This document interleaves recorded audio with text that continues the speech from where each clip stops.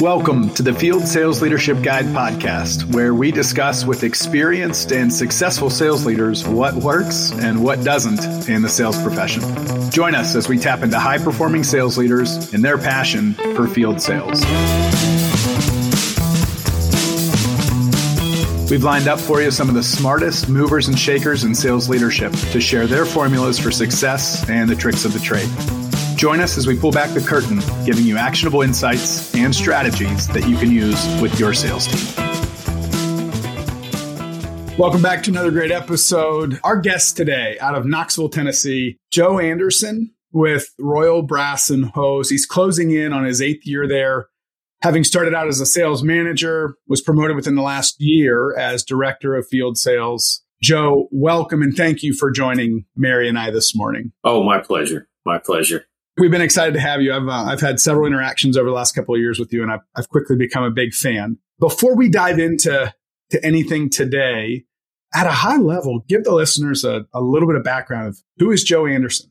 I'm a father of 3 kids. My oldest daughter is now married. My son just proposed, so he will be getting married in 2025. Oh, that's so exciting! That's a whole different stage of life there. That's exactly. Awesome. I still have a 19-year-old at home. My wife and I, things are changing quite a bit. We're not quite empty nesters, but it's getting close. Wow!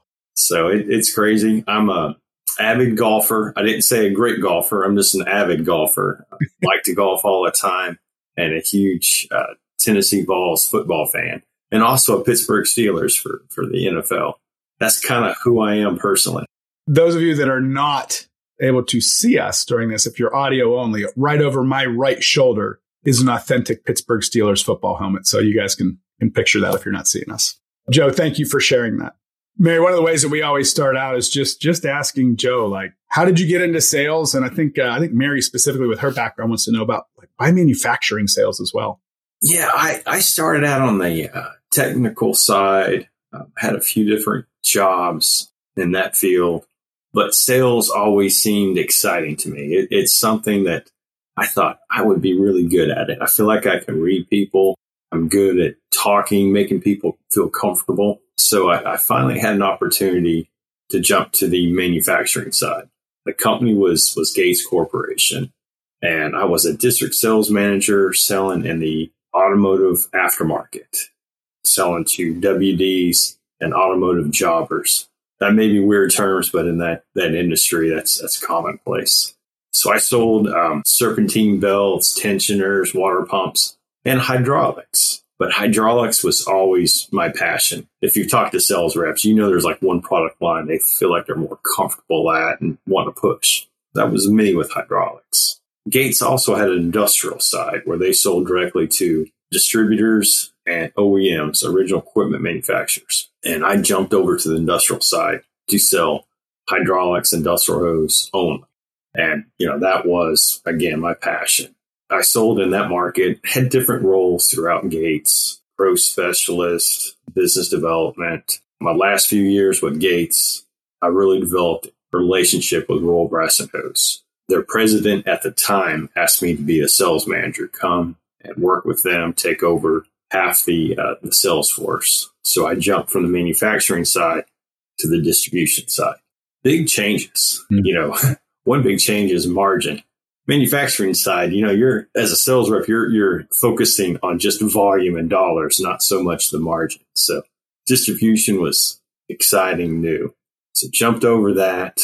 We started making a lot of changes, but the problem with Royal Brass and Hose, we had 2 sales managers covering all of our territory managers, and we had some end-user sales reps that were working under the branches. About a year and a half ago, we started talking about reorganizing our sales force, bringing them all together, making sure that we're using the same selling process, same training, all this information. Then we wanted a smaller ratio between sales rep and sales manager to have that more coaching, more ride-alongs, working with them hand in hand.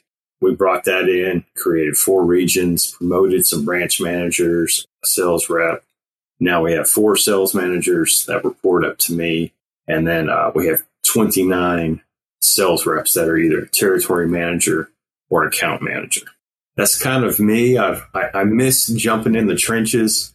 The sales call part of it's still fun, working a deal, solving a problem. But I absolutely love my new role. It's more about enacting change, influencing people, finding talent, and of course, strategic planning. So that's kind of me in sales.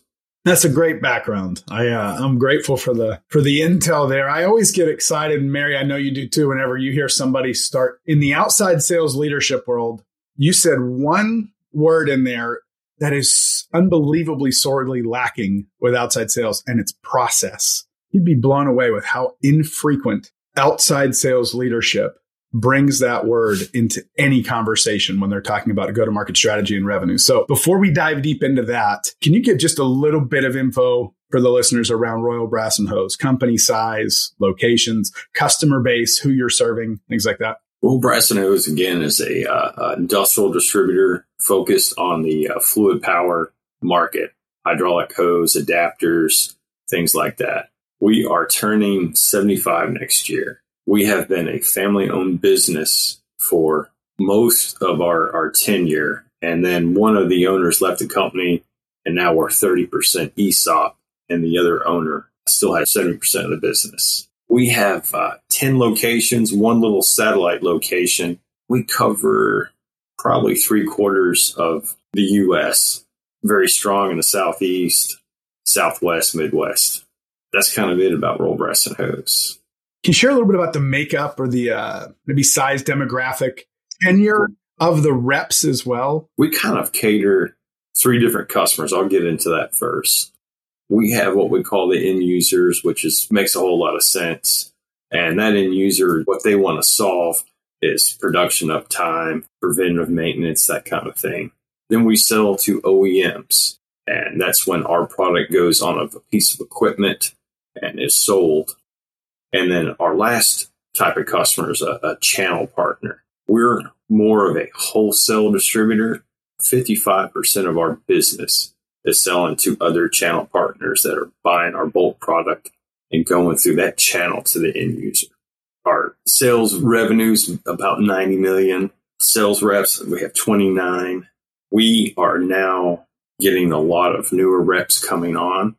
For many years, we had a very experienced sales force. My first 6 years with Royal Brass and Hose, I think I had 6 retirees, then maybe 1 or 2 that left the company for other reasons, and just onboarding new reps like crazy. So the last 10 years, we look at it and our sales force maybe has 5 reps that were with Royal Brass and Hose before 10 years ago. So it's changed dramatically. And our range, we're probably around 40 years old is the average age now. When I came on board, it was probably 53 was more of the average age. That's changed a lot. You ever had those moments in life where you realize like, oh my gosh, I'm the old person now. I'm 42. Yeah. Throughout my career, that's just never happened before. So like I'm having a little bit of a slap in the face moment there for me. So thanks, Joe. I appreciate it. Mary, do you want to dive in with anything yet or add anything? No, that's fantastic. I mean, it would just be moving the conversation along. So I'm sure I'm stealing your thunder here, JT. But I would love to hear, Joe, just like that last point you just made. You had this new sales force. It's completely revamped, really. You're bringing on a ton of new people, not only in the last 10 years, but looking forward to.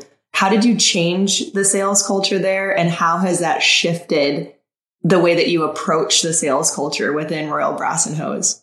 The sales culture, and I don't want this to sound negative at all. We had, again, a long tenured experienced sales reps for maybe that first 65 years. I'm just saying over the years, we're more of like a lone wolf type of sales rep. If you've heard that terminology from Challenger and stuff, they felt like the customers were theirs. We're always very protective, isolated again, that lone wolf. They had their routes, one being their different quadrants, certain weeks, they knew where they were going to be. But it was a lot of just visits, not focusing on opportunities. And so a lot of things that we're changing is going back to our sales process. And even though we want the mapping technology from my customers. Our sales funnel is really our GPS. That is really telling you where you need to go, where your priorities are, where you should be focusing your time. It's where your deal's at in the stages and where you're going to be. So we're changing a lot of that and not necessarily saying, hey, you're not a mobile customer service person. You are a sales rep. Where you're going to go, it's where that opportunity is, where you become a value creator for our customer. Let me chime in and please correct this. When you were saying GPS based on the deal stage, is it a correct transition or analogy to say that like the rep should be spending time with the accounts that are nearest to revenue? Is that what you mean by GPS and deal stage? Right. We have certain stages that we feel like if that deal is in stage 3, that means that decision maker has either committed funds or wants to fix, avoid, or accomplish something. And we kind of have 30 days where that deal needs to move forward. It's pretty hot, and that should be a high priority. So that's what we're saying is, hey, if part of growing, that's what a sales rep is hired for, is to grow their territory. Where is your revenue? Where's that in the deal? I'm working this to close this. And then you're looking at other things too. Okay, maybe my leads, my stage 0, my 1s, 2s. Do I have enough of those opportunities in my funnel to make quota by end of the year? And that's what I kind of mean about the funnel is your GPS. It's telling you where you need to go. Who am I going to see? What I'm going to talk about, etc.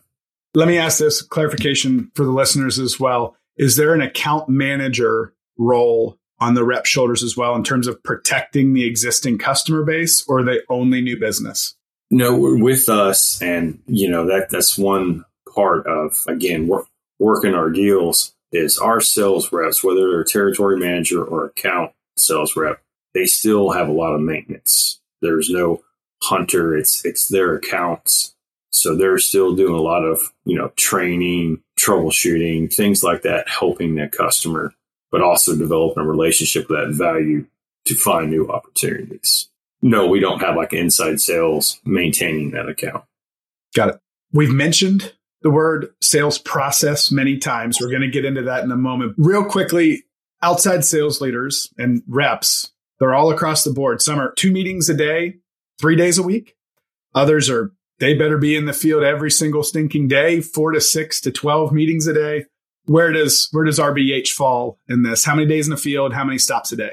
Yeah, that's always a great question. And we want our sales reps facing customers as much as possible. I'm really big on preparing for those sales calls. I don't want to say, hey, if it's 5 calls a day, are those a valued sales call? Are you just saying, hey, I'm in this quadrant, I'm in this part of my territory, I'm going to call on these accounts. Even if I'm calling on my A accounts, that's fine. There's sometimes you have to do that. But if I'm going there, if I'm spending money for fuel, staying in a hotel, whatever it is, I better have a plan that's going to be generating revenue, right? We don't have specific metrics where you're making 6 calls a day. We're working on measuring those activities that generate the best revenue. And we want to study that data and start having not a mandatory quota for a certain amount of activities. But this way, if we had the data in there, we can coach to that, saying, hey, your revenue's down, but you're not making enough of these calls to decision makers. You're not doing a hydraulic crimper placement, things like that really generate sales for us. And we don't have that data yet. That's something we're working on. Is that process related that you don't have that? Yes. Okay.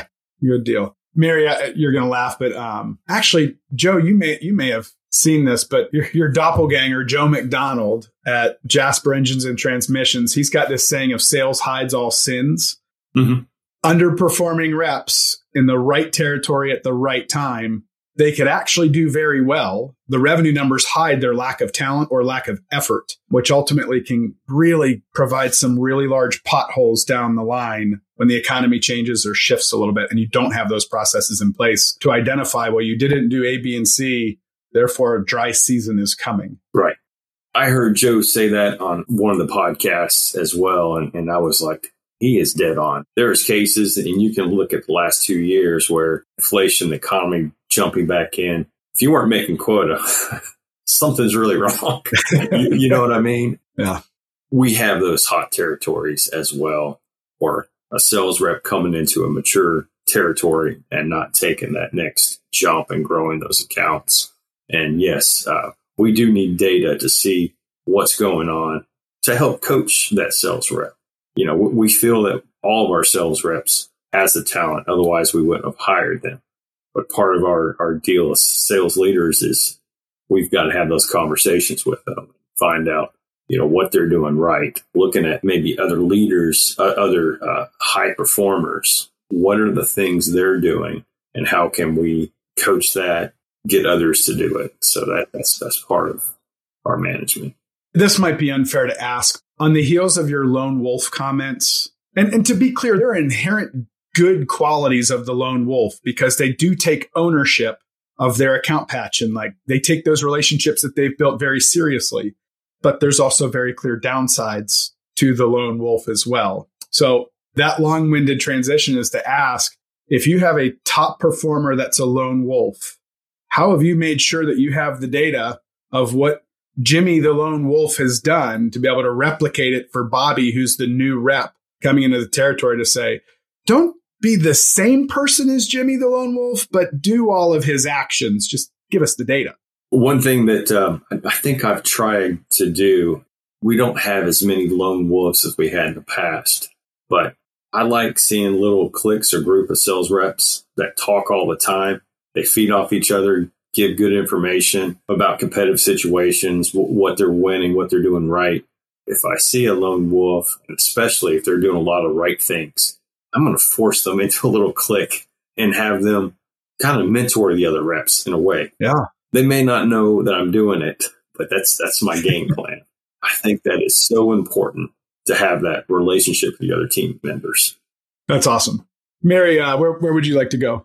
I would love to hear more about maybe like some of those metrics you would like to eventually track, Joe. So you said a quality call right now is much different. Like you want quality over quantity for sure. So quality, you mentioned stuff like decision maker. What are they discussing? Is there anything else that you think makes a really good quality call? There are a few things. We have a lot of differentiators from our competition, why we win. We have to be doing these activities. And some of them that we came up is training. We also are really big on converting products, specifically hydraulic crimpers. In our industry, we sell a hydraulic hose and a hydraulic coupling. You have to permanently crimp that coupling on a hose. And that's the magic, is that tool. You know, we want to know where all those crimpers are, how many are placed per year, because that is a great KPI for a top performer. They're always going to be placing crimpers. We want business reviews at least 2 times a year with customers. I don't know if I really mentioned it a lot. 55% of our business is like channel partners, and it's usually long-term customers that are buying from us daily, weekly, monthly. We want business reviews with them. What we're doing right, what we're doing wrong. What is another vendor that maybe is not in our industry? What is something unique they're doing? How can we make that customer's life easier? We work on plans of how to go target that new market, that new customer. That way you have both the customer and the sales rep focused on the right thing instead of pulling against each other. So those business reviews, those training situations, things around hydraulic crimper placements, conversions, is huge for us. And that's the key measurements. Mary, I'm instantly thinking of Luke Wittenberg with MacTech whenever he said why we win. I don't know whether you caught that episode. He brings in once a quarter. Each rep has to bring in the top 2 or 3 deals that they sold, and he puts them on the spot. Why did you win this deal? Why did you win this deal? And like, there's always a unique theme as to why they won. And then they lead with that in all of their interactions, even with the cold knocks and penetrating new accounts. I love that. I think that's a great thing to do and sorely missed in the outside sales world. We have never done that as much as Luke has. Back when I was a sales manager, when we had regional meetings, about every other meeting, we would tell the sales rep, hey, when you come in, you're going to give your little 5-minute spiel about your territory. But yes, I want to hear that great story, that one that's unique, that you're really passionate about, that one closed deal that was so big. Hearing that is great information on it for sure.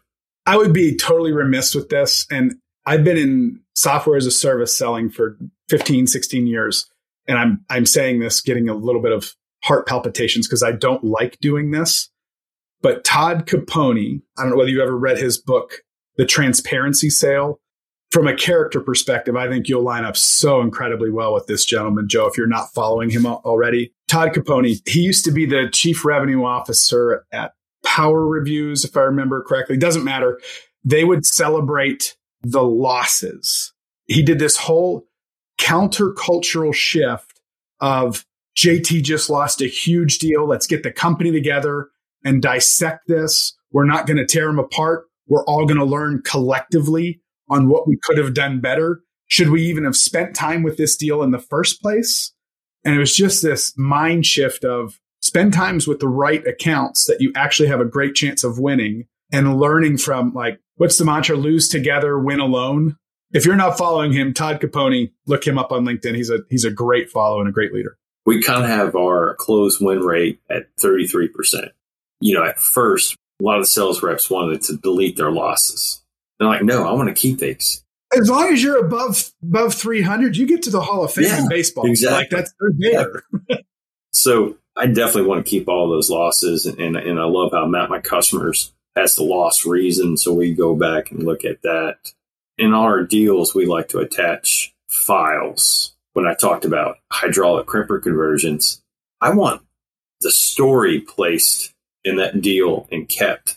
So a sales rep can refer back to that closed one deal and show a customer what it looks like. A sales rep could be explaining what we do well, but pictures, files explain it better than the words of a new sales rep, especially trust. So we love that in our one deals too. And I know I'm probably getting in the weeds with that, but that's something huge that I like to have, that success story tied to a deal and kept there for history to use as a referral. Yeah, for sure. That's part of the mirror, right? Mm-hmm. Being able to hold up and replicate. I love that. Mary, anything that you want to add before should we dive into like tech stack? I always kind of chuckle with outside sales teams when we talk tech stacks. That's exactly where I wanted to go to, JT. So not only talking, what your tech stack is, which is cool and important and everything, but you sent us some really great notes on your kind of history with sales technology. I would love to hear a little bit about what you experienced when you were a rep, a manager, and then how that shifted or changed your perspective when you came on to Royal Brass and Hose. Yes, I'd love to get into this. Coming from the manufacturing side, bigger corporation, we were forced to use Salesforce.com, computers, Excel, PowerPoints, you name it. When I went to the distributor side, it was still a lot of paper and catalogs and telephones. That's it. Even our e-commerce, when I first moved to Royal Brass and Hose, was nowhere where I expected it. The sales rep almost felt value that they made the deal when they made the visit because they were going to write down the order, maybe discount it or something like that. And I'm talking about our first 65 years. We've made a lot of changes. We've had an ERP system that went in 1996. And that particular ERP system that we still have right now was probably state of the art at the time. And it has great purchasing data. I still love the reports that I pull out of it right now. Profitability about a customer, their product line mix, the actual part numbers, sales, margin percentage, how many invoice. There's so much information I can get from our ERP system, but we have to either mail out hard copies of that or some type of spreadsheet. Our older sales reps, maybe we're not so tech savvy with a computer. They couldn't grab this data and use that to leverage that and help them plan their calls and their performance. And we've made a lot of changes. We have taught them how to use a lot of tools. We're using more iPads than computers. but it's more data that way. So talking, really specific, your CRM, your ERP, we're throwing around a lot of acronyms. How do you feel like the way that you use Map My Customers or your CRM has kind of shifted that culture within Royal Brass and Hose? Like, how does it contribute to the sales reps doing their job?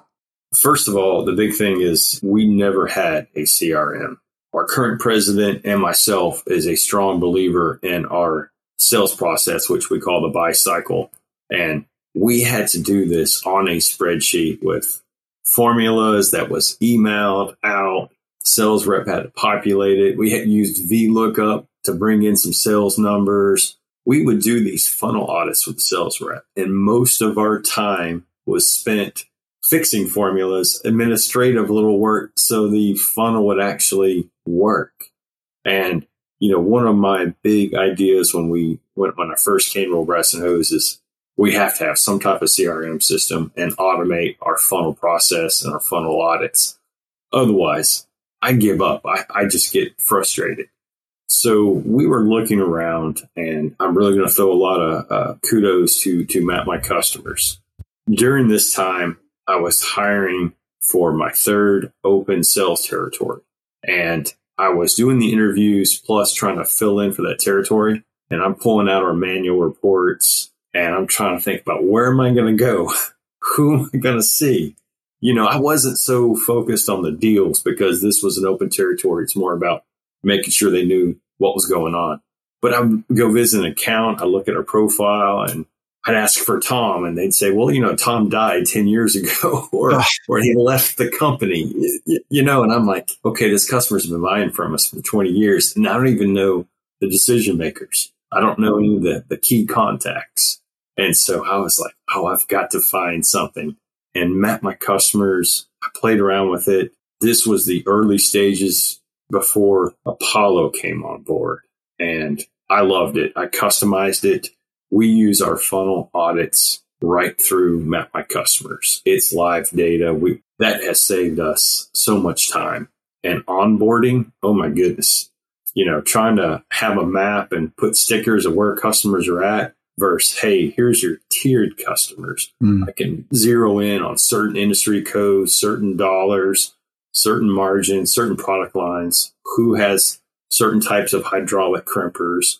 Where are you going to go? You have a sales rep and you're going to teach them your product, why we win, why we lose, all of our internal workings. But how do they go make sales calls? The mapping system and the tiered customers and using Map My Customers has made onboarding tremendously easier.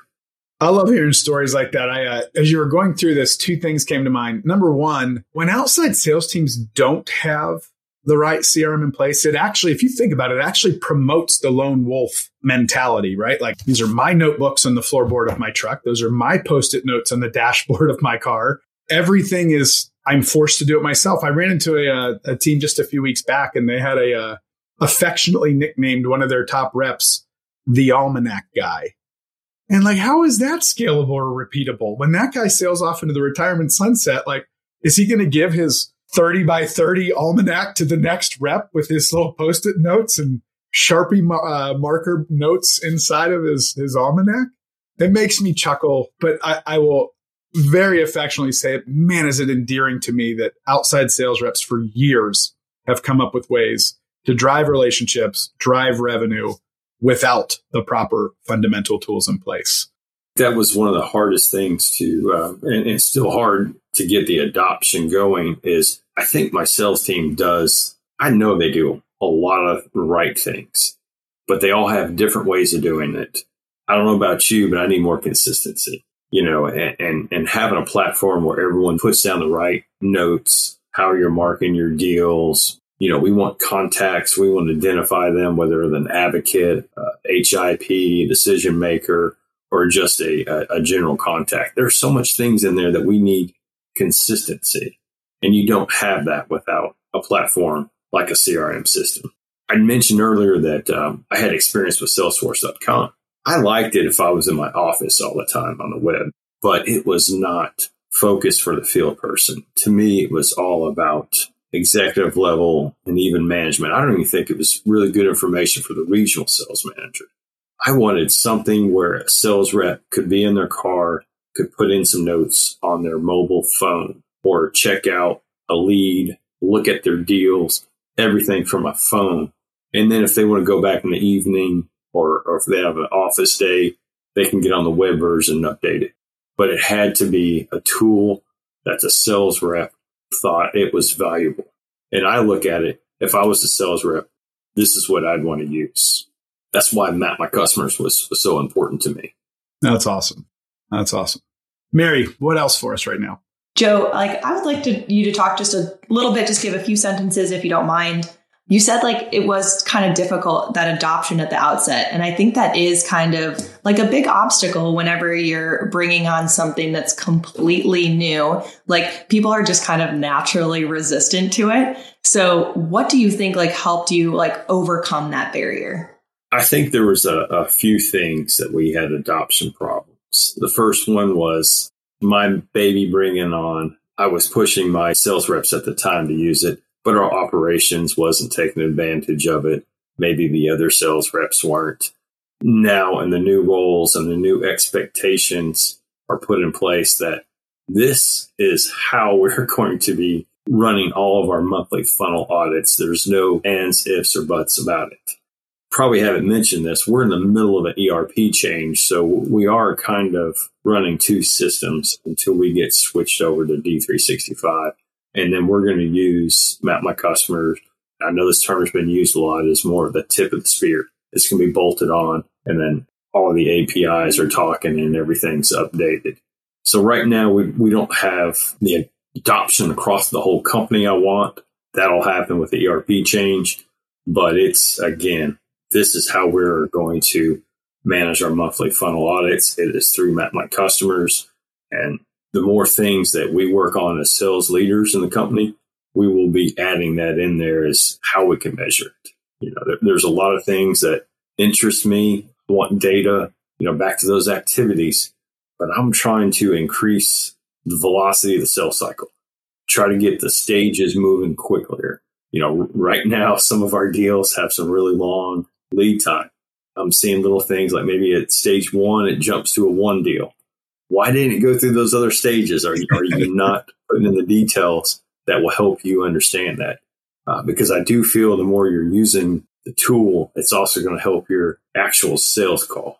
You're going to be following those stages through our sales funnel.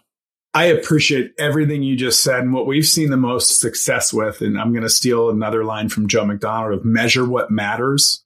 I've seen it time and time again. And my personal experience with large CRMs at other organizations, when I'm using Salesforce, a required field inside of a deal is put in so that marketing can run some sort of attribution report. And then 3 years later, it's still required to put in. Nobody on the marketing team even remembers requiring that. There's no report being done.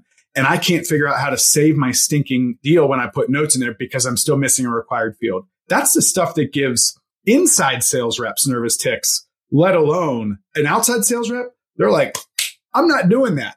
If you make it unbelievably easy while helping them understand the value of that data, you end up with a winning combination. So I appreciate all you just shared. Final question, Joe, wrap up. Is there anything else you just wish more people knew about you as a sales manager or Royal Brass and Hose as a company? What I'd like for people to know more about me is, if you can't tell, I smile a lot and I'm very enthusiastic and positive. I want people to know that I'm here to help them grow. I want people to be successful around me. And that's our customers, that's our sales reps, that's our operations, everything. How can I influence that? That's kind of me. Royal Brass and Hose, our company, is more or less everyone understanding what we bring to the table, all of our differentiators. Customer growth and satisfaction. That is our motto. We want to provide exceptional service. That's perfect. Thanks, Joe. That is perfect. The mantra there, and personally and culturally from Royal Brass and Hose, is putting others first. That's the resounding theme there. So I'm grateful for that. And that's a leader I'd follow anywhere. So keep up the great work. Thank you to our listeners. Joe, thank you for joining Mary and I. What a treat this was for us. We're grateful for the RBH partnership and looking forward to many interactions in the years to come. Awesome. Thank you. I appreciate it.